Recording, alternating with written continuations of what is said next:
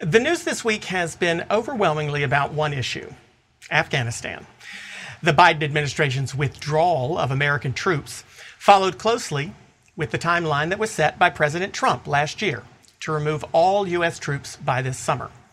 But President Biden has come under increased scrutiny from Americans on both sides of the political aisle over the speed of that withdrawal.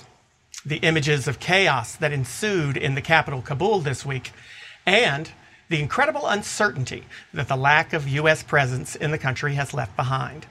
The Taliban is back in charge, and with them, fears of the return of human rights abuses towards women and girls, fears of threats to the modernization of the Afghan economy, and concerns about the Taliban's willingness to guard against terrorist groups who have historically used Afghanistan as a base from which to attack America.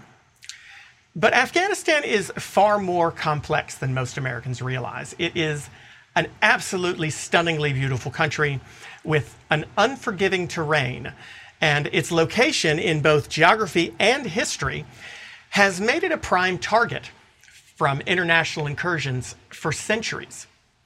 The Americans aren't the only international force that have stormed the Afghan nation and then exited and left an opening for the Taliban.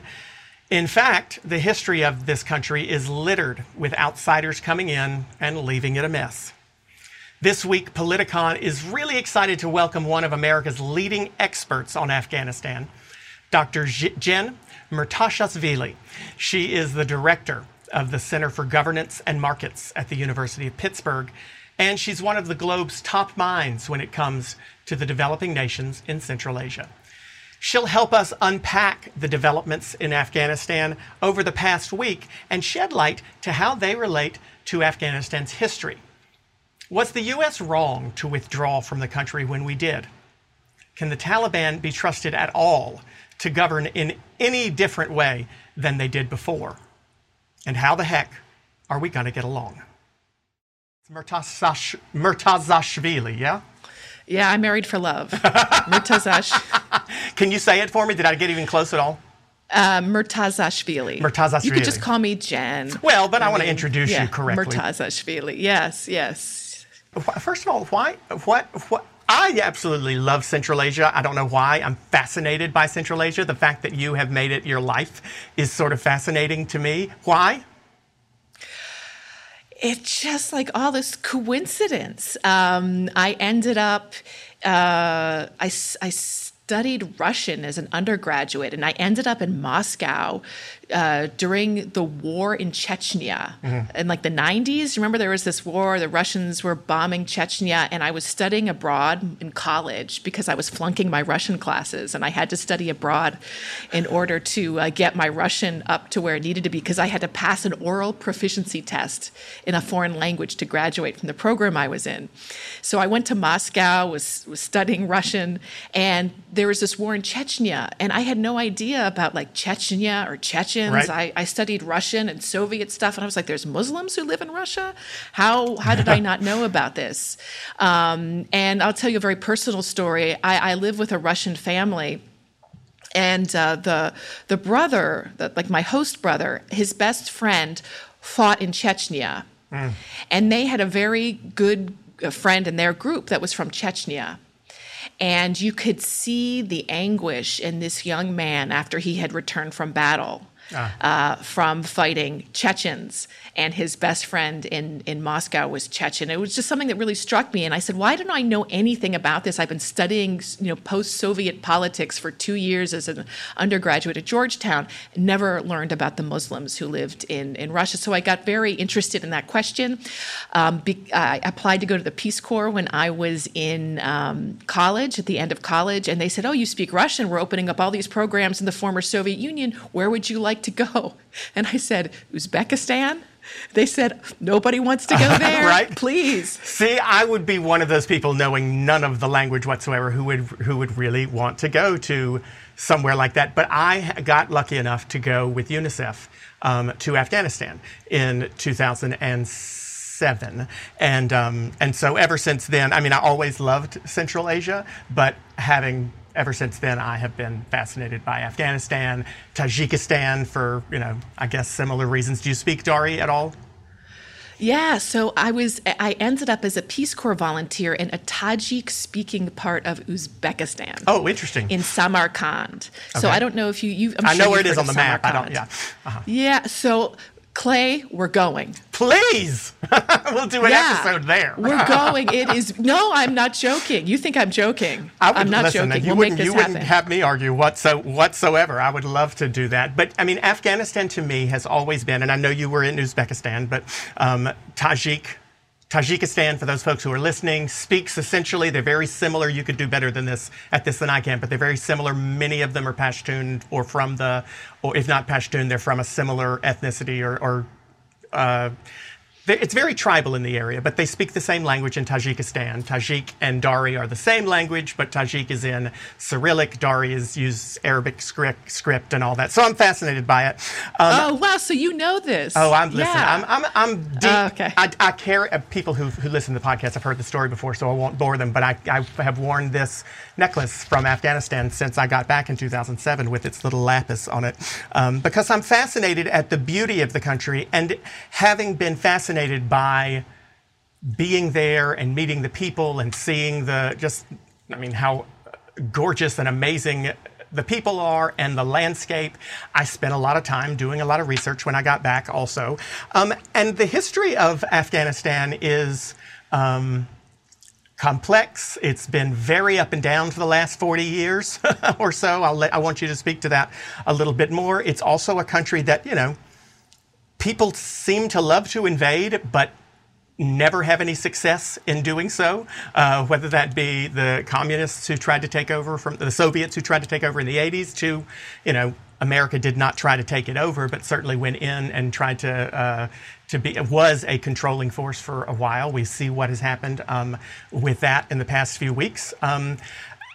What is it about Afghanistan that makes it's so important? So many of these things that we hear about going on in Afghanistan, they're happening in other places in the world too. Women are oppressed, governments are dictatorial, but we don't go there. What makes Afghanistan so valuable to so many people? Its location is you've heard of the Great Game. So it's this crossroads of empires. It's been at the crossroads of great power conflicts. The reason that the United States went in actually didn't have much to do with that. It had to do with international terrorism. Right. But the Soviet invasion prior to that had a lot to do with the Soviet Union maintaining its position. They were seeing Afghanistan fall apart, actually. People may not understand, but the Soviets invaded in 1979 because the country was already falling apart. There was 1978, there was a revolution in Afghanistan. This is really important to understanding what's happening right now. There was an Afghan Communist Party, and the Afghan Communist Party killed the president in a coup. This Communist Party wasn't just communist. They were crazy communist. You're talking about, just to clarify, the Afghan communists, right? The Afghan communists. They were so radically communist that Russia, the Soviets, were looking at them saying, fellas, calm down. You've gone too far, Win. You are not going to win. And so they had this revolution in 1978 and they went nuts. They tried to change society overnight. They tried to get rid of private property. Prior to that, Afghanistan had been relatively well developed and calm, correct? And if you talk to many Afghans, they will tell you that, hey, Europeans, Americans, while you were killing yourselves in the hundreds of millions, think about World War I and World War II. How many hundreds of millions of people died, right, during that period? They said we had peace, and then you're telling us we're like a warring people? This is a very recent phenomena in Afghanistan. Yes, there were conflicts. Yes, there were wars.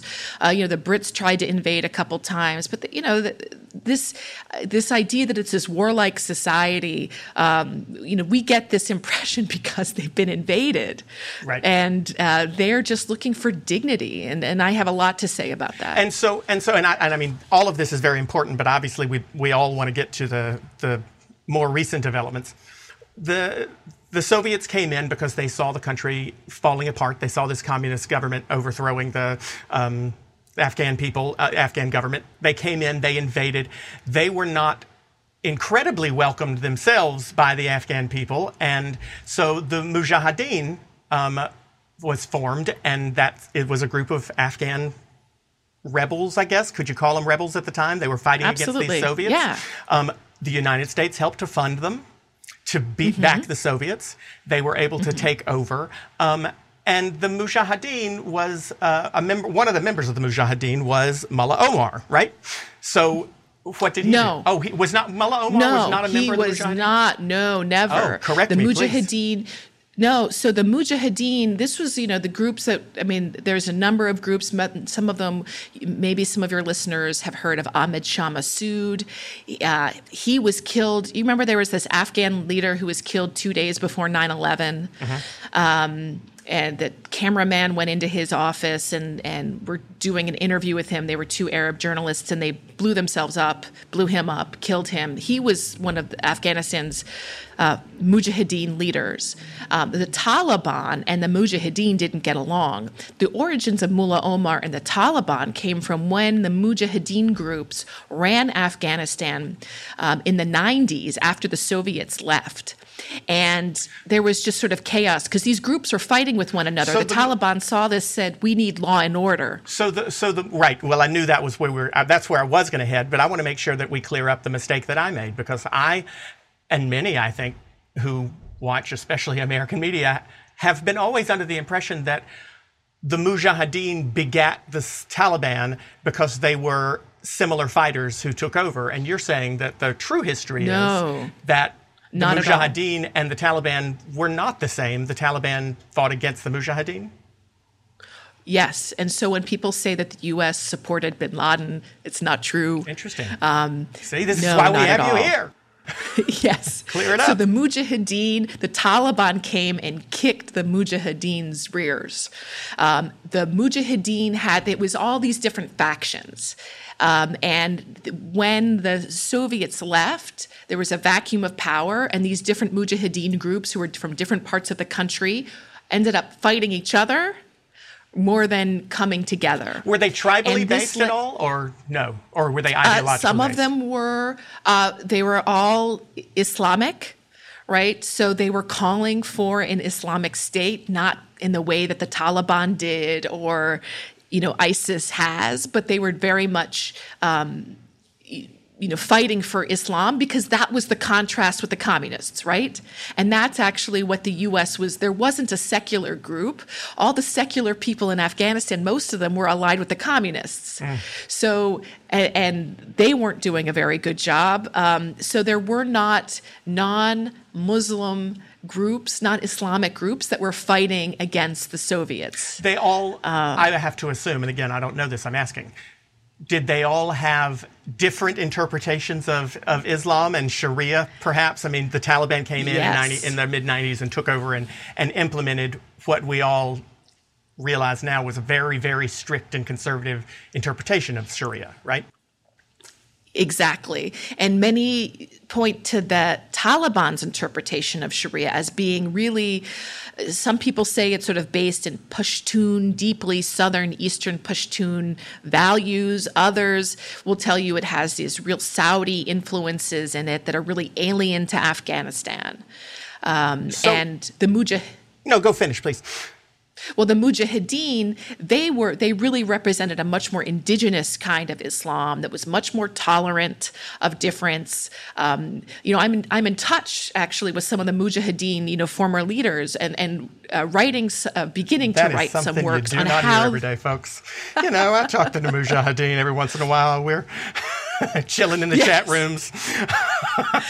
Well, some of them governed. I'm trying to understand how they govern minorities, and they did a better job of it. Obviously, they were much more inclusive than the Taliban group, the Taliban who have emerged. And so the Taliban came in 1996, and they responded to what they saw as a vacuum, anarchy. There was a lot of corruption and fighting among these Mujahideen groups because they represented different ethnicities. There was the international community had checked out. nobody was paying attention at all to Afghanistan at this point. The place was awash with weapons. And so the Taliban came in and they said, we don't like this. This is really corrupt. All these mujahideens are not doing a good job. And so they formed this movement that was based on law and order, and we're going to stop all the corruption. We're going to stop, the violence. We're going to bring order to the country. And then there was fighting between the Taliban and the mujahideen. The Taliban had a message, right? The Taliban had a very compelling message. You see it now. Right, on TV. If people are paying attention to what they're saying. Compelling if you are if you subscribe to Islam, if you are an adherent to Islam, it has I won't say tangentially, but it's certainly or at least was not a universal interpretation of Islam, but it came from the base of Islam, correct? That was their message? Exactly. Their message was on this very sort of strict Islamic interpretation. And they said, if you do it this way, we won't have corruption. We're going to go back to our roots, screw these foreigners, coming in. This is an Afghan way of doing things. The Mujahideen, they're all foreign stooges anyway, and they're corrupt, and they're involved in the drug trade. We're not going to allow the drug trade. We're going to impose the strict rule of law. We're going to have peace and order, and Islam will be our guiding ideology. So I do want to fast forward a little bit and then look back some after we get a little bit more to current day. They ran the country from 1996 until 2001 when the U.S. invaded and drove the Taliban out of power in pretty short order. And then, as we all know, and if we didn't know, we've been reminded this week, the U.S. has stayed in Afghanistan for the past almost 20 years. We're coming up on a 20-year anniversary this year, it would have been. And at different times, we have had different goals. Of course, rooting out terrorism was the initial goal. Finding Osama bin Laden was also a big part of the initial goal. And then after Osama bin Laden was captured in Pakistan, a lot of the U.S. attention turned more towards preparing the Afghan army and the Afghan troops to defend their own country. And then it has, of course, been very controversial here in the U.S. from President Obama's administration, from President Bush's administration, really, but especially in Obama's and definitely in Trump's, about removing U.S. troops from Afghan soil and pulling us out of this 20-year war. I'm going to hit a few bullet points, and then I want you to correct anything I say, but I want to ask some questions about this past week. Obviously, we know that last year, President Trump held true to one of his campaign promises from 2016. He promised he would get troops out of Afghanistan. He sent Secretary of State Mike Pompeo to Qatar to meet with some of the leaders of the Taliban, and if I'm not mistaken, did not include the current Afghan government in the discussions very much, but essentially agreed to some sort of parameters with the Taliban and the U.S. government that would see the U.S. troops pulled out of Afghanistan by the first half of this year. We know he lost the election, and so Joe Biden came in and had, it sounds like, a choice to make. He had a promise that he had made on the campaign trail to end the Afghan war. He had a treaty that had been signed by Donald Trump promising to remove American troops by the first half of the year. And he had what I imagine his intelligence must have shown him, and we're hearing reports that it showed him, was still a somewhat tenuous situation when it came to the Afghan troops' ability to, or willingness, I'll ask you that in a second, to fight off the Taliban. So we know what he did this past month. He did pull out American troops, almost all of them, and over the past 3 weeks, really? Has it been more than 3 weeks, 4 weeks? The Taliban has slowly taken control of different provinces all around Afghanistan. And as of Sunday, had taken over Kabul and officially overthrew, I guess, relatively peacefully in Kabul at least, overthrew the Afghan government and is now declared the Islamic Emirate of Afghanistan. So now we got the history all the way back to the 70s. You're going to come teach my class. No, I'm not. No, I'm not. I just watch a lot of you on the news, so I know what's going on. Tell me, let's go back just a few months. And let's talk first about this decision that the Biden administration made to pull out. He told us in his speech on Monday to the nation that that his team, the military, the State Department, had been made aware to some degree, or had been made to feel like the Afghan forces were ready and capable of fighting. But in his words, they did not want to fight to control, to hold on to their government. Do you think that's a fair assessment? Do you think Afghan troops didn't want to fight? I think it's complicated. I think on the one hand, did you see the president get on an airplane with allegedly $169 million in President cash? Ashraf Ghani? Yes. Yes, yeah, he got the hell out. He was ready to go, yes. The president, just to clarify, the president of Afghanistan, before Sunday or on Sunday morning early? On Sunday. Left on Sunday morning. the country before the Taliban had actually even come into the city itself. He got Would you want to fight for him? Well, okay, arguably. But do you think that's the reason? I mean, bear in mind, the Taliban had taken over all of the country except for Kabul prior to the time that he left. He was, Correct. up until the moment he left, arguing and saying that Afghan forces will not cede to the Taliban. We will fight. So is it fair to say that him leaving would be why they wouldn't fight? I mean, he didn't leave until after they had all lost. No. So there's two things that were going on. First, I think we have to pay attention. All of us have been just paying attention to Afghanistan for the past couple of weeks. We're watching these cities fall. The government only controlled 30% of the country over the past 5 years. Like the amount of territory that the government controlled uncontested was like 30%. And you say that by land or by population? By land. Okay. By population, How much do they control? Oh, it's more because it's the cities they didn't control, but the territory. Right? So you had these Kabul, you had Mazar-e Sharif, you have some of the larger cities, but around them is top. So this has been going on for a very long time.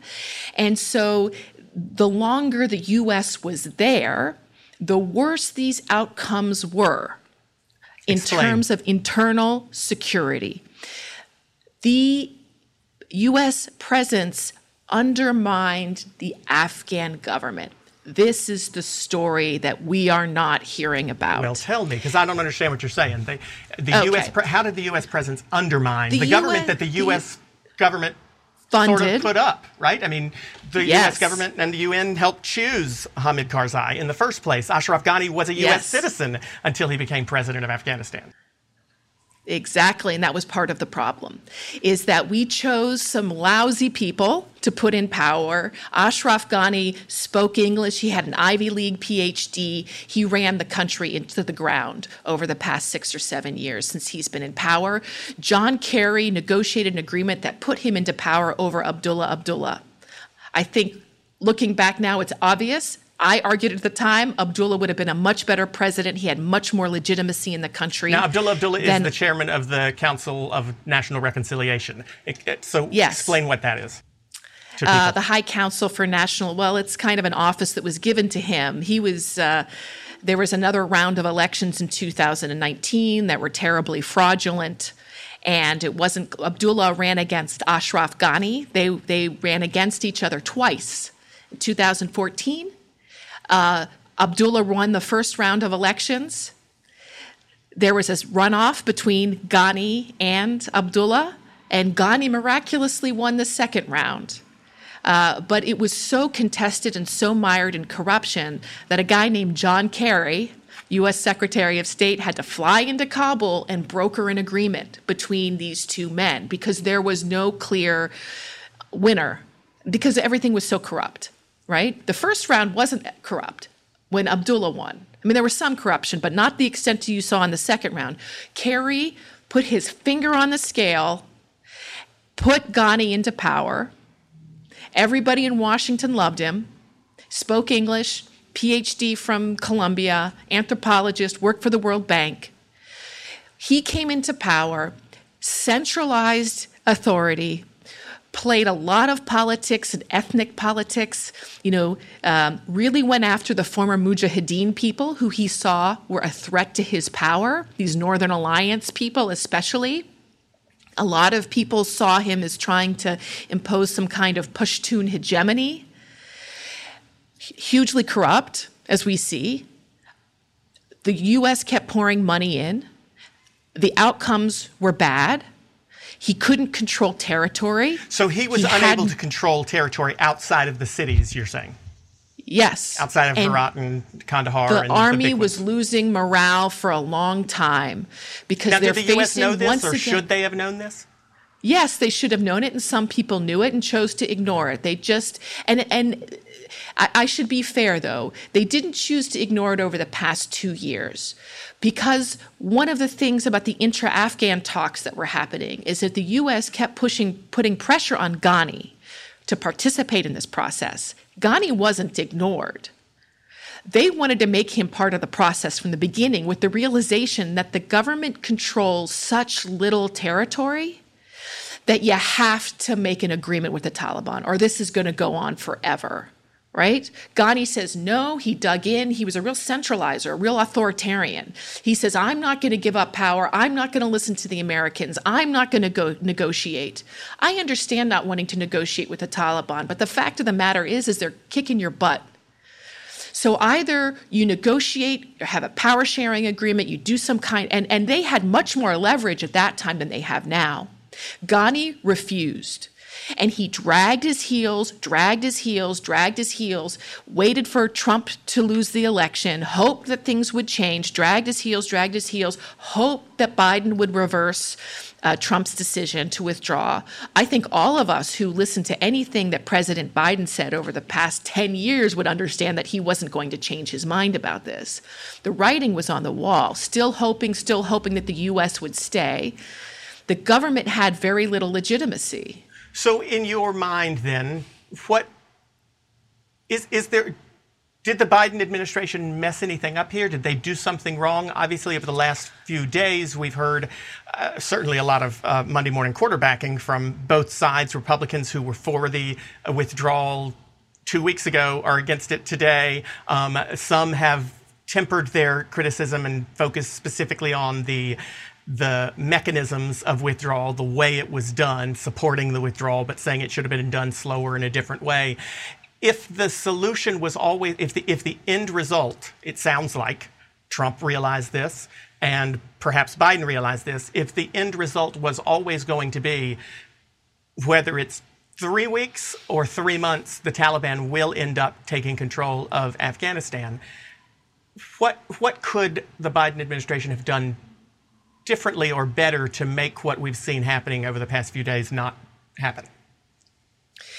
So I completely agree. So it looked like the Biden administration was going to leave. And regardless of how you feel about withdrawal, ultimately I felt that the U.S. effort wasn't actually helping Afghanistan, right? So I felt okay with the withdrawal decision. But was it helping deter terrorism though? There's a lot of terrorist groups inside of Afghanistan still, and we don't see in other countries. And I didn't see the threat compared to other countries. As significant. There was chaos in Afghanistan with the U.S. there, and I think one of the things that we should think about this for a second. You see how easy the Taliban took over the country? Imagine, the spring is fighting season. They were ramping up for this. They knew that the U.S. was going to withdraw. Imagine they did this with the U.S. in country. And that's what I think maybe some in the Biden administration were looking at is the possibility of the Taliban taking over all of these cities. The U.S. was in an advisory role. They were not doing combat operations. Well, I want to come back to that in a second because I want to ask, but I want to get into talking about how the Taliban has behaved over the past few months. Right. By first asking if we weren't benefiting Afghanistan with a U.S. presence there, were we not at least many people would argue that we were at least keeping the Taliban from reenacting some of this harsh, almost draconian system of justice and law and government that they enacted in the late 90s. Were we not protecting Afghan women and girls from oppression under the Taliban by staying there? And would that alone not have been a valuable reason to remain? Because a lot of people are making that argument. I hear them, and I don't want to say that everything that the U.S. did was bad. I supported the U.S. effort. But the past couple of years, I really changed my mind about a lot of things. Because you have to recognize, yes, many of my friends, my cell phone right now is ringing off the hook with friends of mine who are absolutely terrified, and I hear them, and we're trying to help them. And in fact, we have a whole effort at the University of Pittsburgh right now to help people apply for asylum. I can talk to you about that in a little bit. So these are specifically people who are in country on the ground now, who are in country, who are terrified, and many of them are my friends.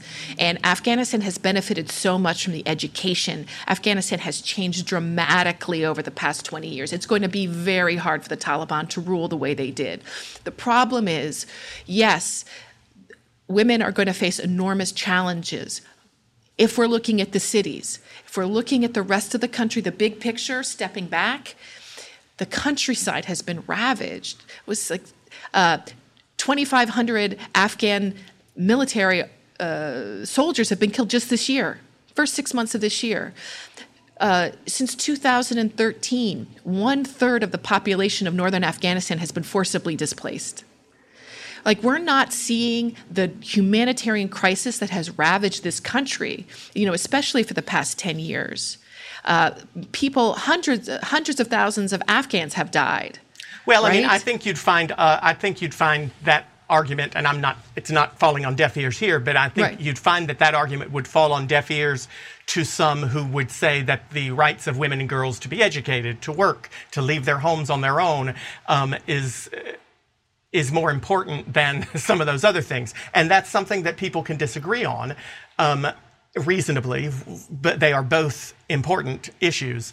But I want to ask both important. But I want to ask you about the Taliban, is this a Taliban 2.0? You talked about the idea of, what if the Taliban had overtaken the countryside back in May, when the U.S. forces were on the ground. The press conference that was given by the Taliban spokesperson this week, as well as a lot of press reports from them, the Taliban themselves, have suggested that they were always just waiting for the U.S. to leave, that they knew that they would be able to. People have asked them, why were you able to take over so quickly? And they have said, we knew that we would be able to take over quickly. We weren't surprised because we have been, as you said, laying the groundwork, talking to tribal leaders, talking to regional leaders, and essentially saying, we're going to come in once the U.S. leaves. Just knowing that makes me think the Taliban knows better than to try to take some shit away from America. If we're there, they're not going to pull that crap. So they knew better than to try to take the country over from America. Something they didn't necessarily know back in 2001, right? So they learned at least one lesson. America can kick our ass if they choose to. Is it possible, and the last thing I ever want to or will be is a Taliban apologist, so please don't think I'm doing that, but I do want to know, is it possible that they will run the country in a different way than they did between 96 and 2001? They say more rights for women. They say they can work in certain parts of society. They say they'll be a part of the government, etc. I don't necessarily trust them, but should we believe that maybe they've learned some lessons at all? Or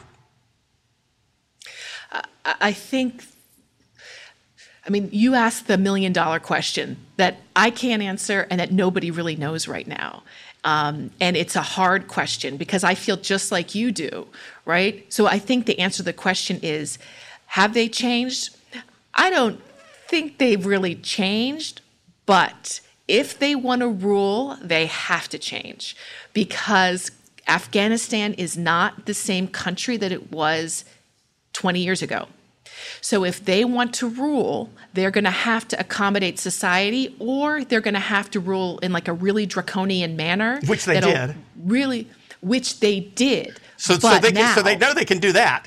If they want a rule thing doesn't really make any sense. They know how to take over and kill people who disagree with them. Absolutely. But that they did that at a great cost. They became a pariah. They were isolated. They're very savvy now. What's changed about them is the savviness. They want money. They want resources. They want to trade. They've been engaged in this like diplomatic mission all with the countries in the region trying to build infrastructure projects. So that's changed. But they also understand that there are enormous costs to ruling with violence.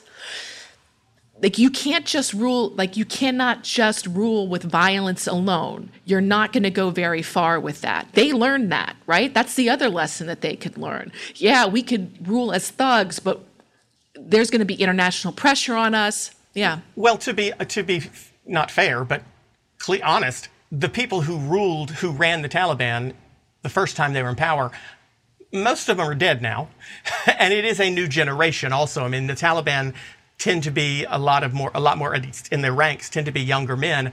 Some of them were children, if anything, when the Taliban was in power now. So, they didn't allow photography. They didn't allow the internet, which didn't really exist that much back then, but they didn't allow those things in their first regime.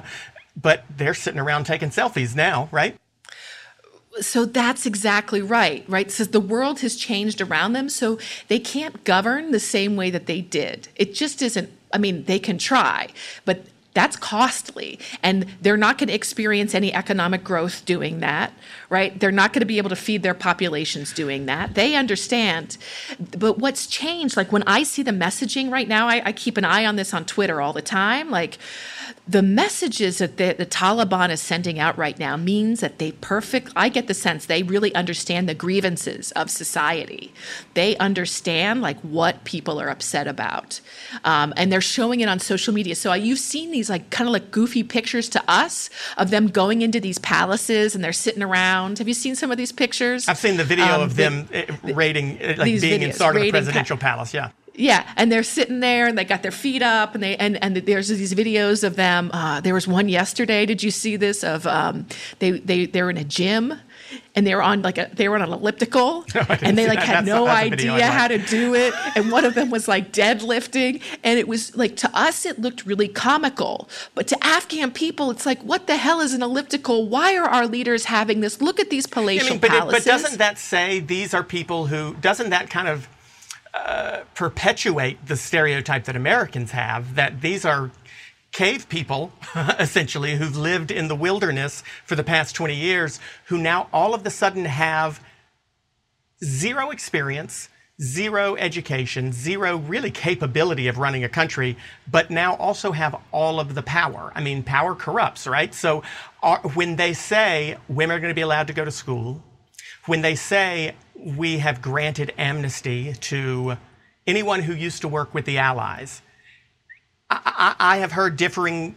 viewpoints. You've got people on the ground. I know far fewer people on the ground, but I do know that there are people who are in Kabul right now who have said they're not really as scared this week as they thought they would be, that it's much calmer. Yes. They don't feel that fear.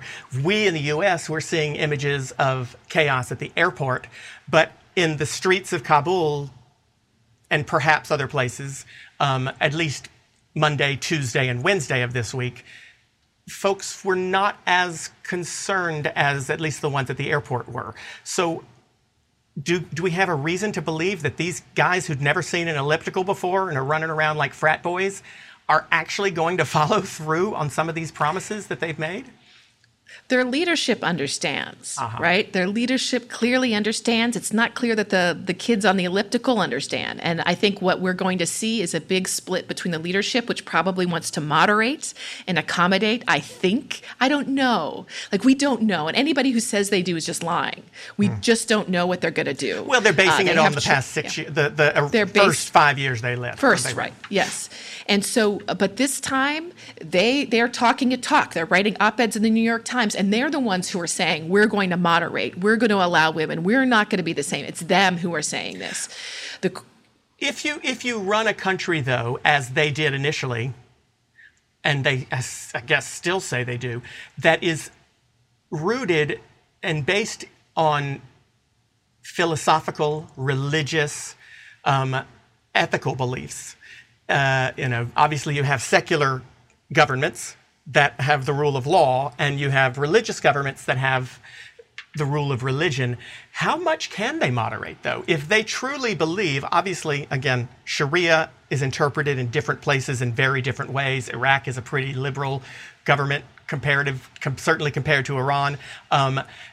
If you interpret Sharia and you're basing a government on Sharia, how much can you moderate? When they say women will be allowed to have jobs within our Islamic framework, like, that's the key word, right? So what the hell is your Islamic framework, folks? And how much can you be moderate?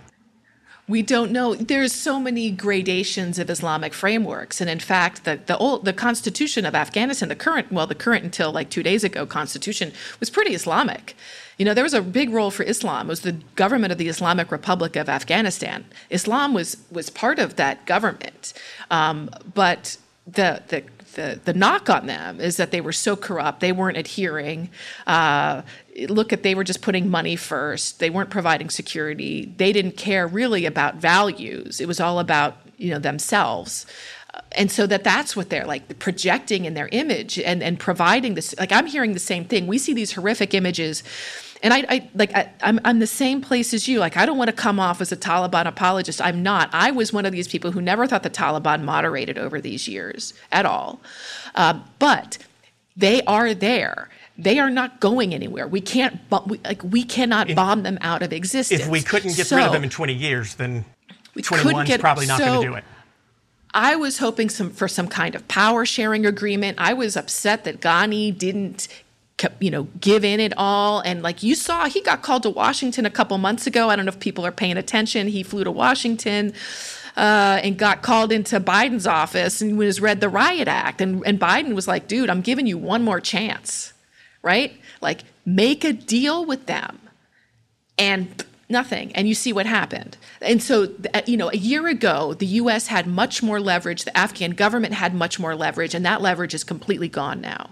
So to that point you just made also about people paying attention, I know we can't speculate.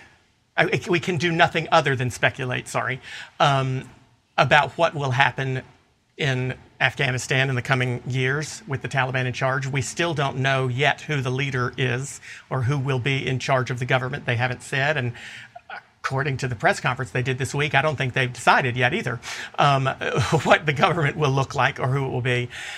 But can you, living here in the United States, watching American media, living in Pittsburgh, which is a pretty multicultural but also a blue area surrounded by red areas, how much is America going to care in 2 weeks? If the Taliban moderates and we don't hear that much about them, I imagine if I'm a promoter of President Trump, which God knows I'm not, if I were, I'd say, look, he negotiated this deal with the Taliban and they have moderated like they promised him they would do. Look how great I was at foreign affairs. And, he might end up being right accidentally. But also, if they go back to forcing women to wear burqas, if they force girls out of school, if they take rights away from women in the way they did 20 years ago, Americans seem to be very mad about that today. Will we care in 6 months' time, 4 months, 2 months' time? And will we care enough to go back in and try to do anything? Do you see a future for America's involvement in American involvement in Afghanistan at all, no matter what? Not while Biden is president. I think he has been so adamant. If you paid it, he had discussions he fought with Obama about this. When Obama wanted to do the surge in 2009, he opposed it. He said, let's just do a small counterterrorism operation. So I think, and you heard Biden's speech, right? Which was pretty like, I'm getting the hell out of here. I thought his speech was particularly cruel, given the pain and suffering of so many people. But does that matter? That's the first time I saw you speaking on TV was right after the speech when you said, there was not much apology or shame or, holding oneself accountable for the actions. But did it resonate with Americans? I mean, you still live in the U.S. You know how Americans are. Oh, absolutely. The messages of, I'm not going to send another American woman or man to die for a fight that they won't fight themselves. Wasn't that what a lot of Americans will cheer? I mean, isn't that the kind of attitude that a lot of folks, even people who didn't vote for him, have had over the past 5 years themselves? And I understand them completely. I don't think that the U.S. is going to go back into Afghanistan anytime soon, not to fight for women and girls, right? I think that's done. We've tried it for 20 years, and I think that the picture of them not fighting for themselves, is sort of the nail in the coffin to that. I want to take a few questions from listeners because I could talk to you forever. But we have some very good, relevant questions that I think you would be great at asking. Paul from Miami asks, is the Shia-Sunni split still relevant in Afghan politics? The very split between much the so. two. It is, you're saying, very much so. How so? Yes, and many of the people, the Hazaras or the Shia, you've got great audience. Yes. The split between the Sunnis and the Shia is quite something, and the Taliban have been going after and affiliated groups, the Shia minority, for years. There was a suicide bombing. The Hazara ethnicity, right? Yeah, the Hazara ethnicity who are Shia. But when you look at the map of Afghanistan and you see, like the New York Times has a map of Afghanistan and it says, here's where the Taliban has taken over, that one little portion, the donut hole in the middle of the country of Afghanistan, where it still says government controlled, but essentially just means that area the Taliban has not taken over, that is the Hazara region in large part, isn't it? That central area, Bamyan and those places. I haven't seen that map, but I think the place they haven't taken control over is Panjshir, which is where the Northern Alliance is. Is that in the middle of the country? That's in the middle of there. Okay, they're right next door to each other. Right. Mm-hmm. Yeah, so it's, but you're absolutely right. And they went into Bamyan with a very light footprint. So this is what's fascinating to watch, is that there were such battles between the Shia and the Sunnis in Afghanistan before. But now, yesterday was a major Shia holiday in Afghanistan. And the Taliban took all of these photos. They went to Shia mosques. They sat down with the Shia. They celebrated together. And the images that we're seeing, right? I mean, of course, it gives us such great hope, right, for the future. Okay, they get it. That's what I'm saying. Their images, these videos that they're doing is like brilliant. They're showing that they understand what everyone has been upset about. And they've become politicians. Calm down. They've become very good politicians. The question is whether they will stick to this and what incentive do they have and what are going to be the tensions between the leadership that probably wants to moderate and the foot soldiers who've been fighting these battles who are probably much more radical. Right? So are they going to put up with this? Are they going to revolt against their leaders?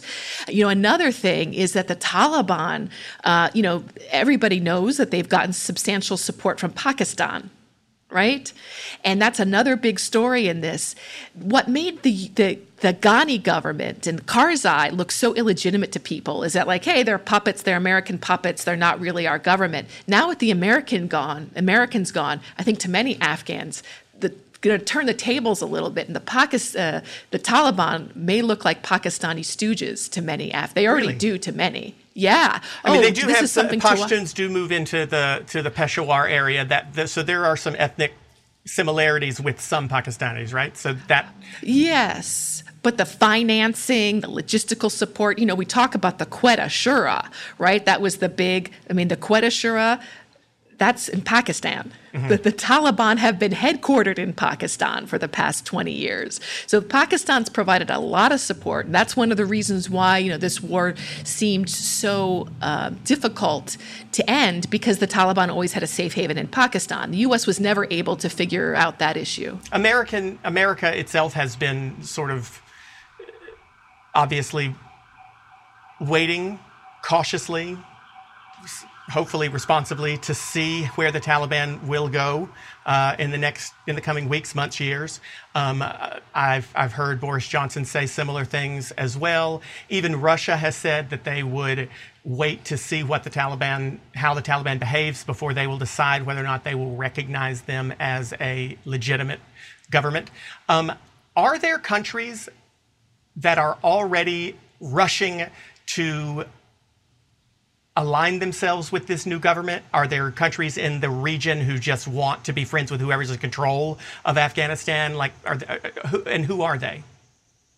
A lot of countries. So I think I saw a report this morning that said China would recognize the Taliban in exchange for, they'd give them money in exchange for them clamping down on terrorists. Oh. There are a bunch of Uyghurs. You know the Uyghur situation, right? And China. So China cares about Afghanistan because of Islamic extremism. So Islamic extremism has also been a problem in China because Muslims are upset about China's treatment of Uyghurs. Is that what I'm understanding? The Uyghurs, yeah. And there's a bunch of Uyghurs. So the Uyghurs, but China has exaggerated this, and there have been a couple of terrorist incidents in China by the Uyghurs over the past 10 years. And so then China just engaged in this genocide against the Uyghurs to stop it. Right. And so you have about 2,500, I've seen estimates about 2,500 Uyghurs fighting in Afghanistan. You have a lot of Central Asians who are fighting in Afghanistan because they're upset with their governments. And there's also, this is so complicated, right? There's ISIS. No. There's ISIS fighters inside of Afghanistan. Do you fear? I would want to stop you, but I do have to go. Have to let our folks go in a minute. I could talk all day. Somebody else from where is it? Carla from Dallas asks, despite it all, did we at least convince the Taliban that it's not in their interest to harbor terrorists? So groups like ISIS that, and this desire from China to have them stop harboring or supporting or asking them to clamp down on terrorism. Are they going to? Do they have the ability to? They have the ability to, and they are there. And the question is, once they're in power, what will they do? And this is where the Taliban have a lot of leverage over the United States and others to ask for concessions. Right? To ask for money. It's very convenient to have these people hanging around because that's all the U.S. really cares about. That's right. All Russia cares about. And that's what we went into. That's all China cares. That's why we went into Afghanistan in the first place. Exactly. Right? Exactly. Well, you know what? I can't thank you enough for coming on and talking about it because it's fascinating. I mean, you're the expert on this, right? And I thank you for teaching the audience quite a bit about it as well. How can people follow you? I know I watch you on Al Jazeera English. Where else can we see you? Where else can we learn about what you're doing, and you said you have an organization that's helping refugees. Tell us all about that. So I'm the director for the Center for Governance and Markets at the Graduate School for Public and International Affairs at the University of Pittsburgh. I'm on Twitter quite a lot. That's where people can follow me most. It's J and my last name, and we'll make sure that is on. Just put a link to that. Show notes, yes.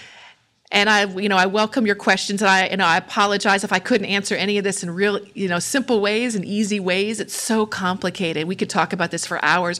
But I just want your listeners to walk away with that there is no black and white here. And anybody who's selling you that, it's not easy. I supported the withdrawal. I thought that 20 years it became so difficult. But I was really heartbroken with the way that the U.S. withdrew from Afghanistan. I thought that was really shameful. We knew that we were leaving. We should have been better prepared. I have a bunch of volunteers right now who are working with Afghans to help them apply for asylum. We set this up about 10 days ago, had about 100 requests, 10 volunteers. Now we're well over 1,000. Where can people find out about how to help with that? Just go to my Twitter feed, and we're setting up a website. I mean, this all happened so very quickly. This was all on the fly. We didn't expect the government of Kabul to collapse on Sunday. So follow me on Twitter. We're looking for donations to help. We have like 40 volunteers, but we're so overwhelmed that I want to amp up what we're doing to make sure that we're responsive, like not overpromising and under-delivering to the people who are just trying so desperately to get out. So, last question. We have had 20 years fighting against the Taliban, trying to keep them out of Afghanistan. They are, as you say, here, and they're not going anywhere now. The U.S. has some interest, obviously, in figuring out how to work with them in the international community, since they're going to be a part of it. And the Taliban obviously wants access to the money it's got here in the U.S., wants access to a lot of resources that the U.S. has control over.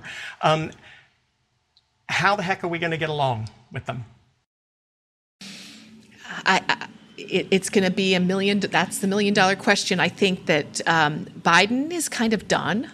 I don't think he's going to be paying much attention. I listened to his speech. I think he's done with the region. I think he's saying it's fine as long as you just, leave us alone. We don't really care that much about what you're doing, frankly. And I think that's the way that the U.S. is going to get along. I really worry about that kind of approach.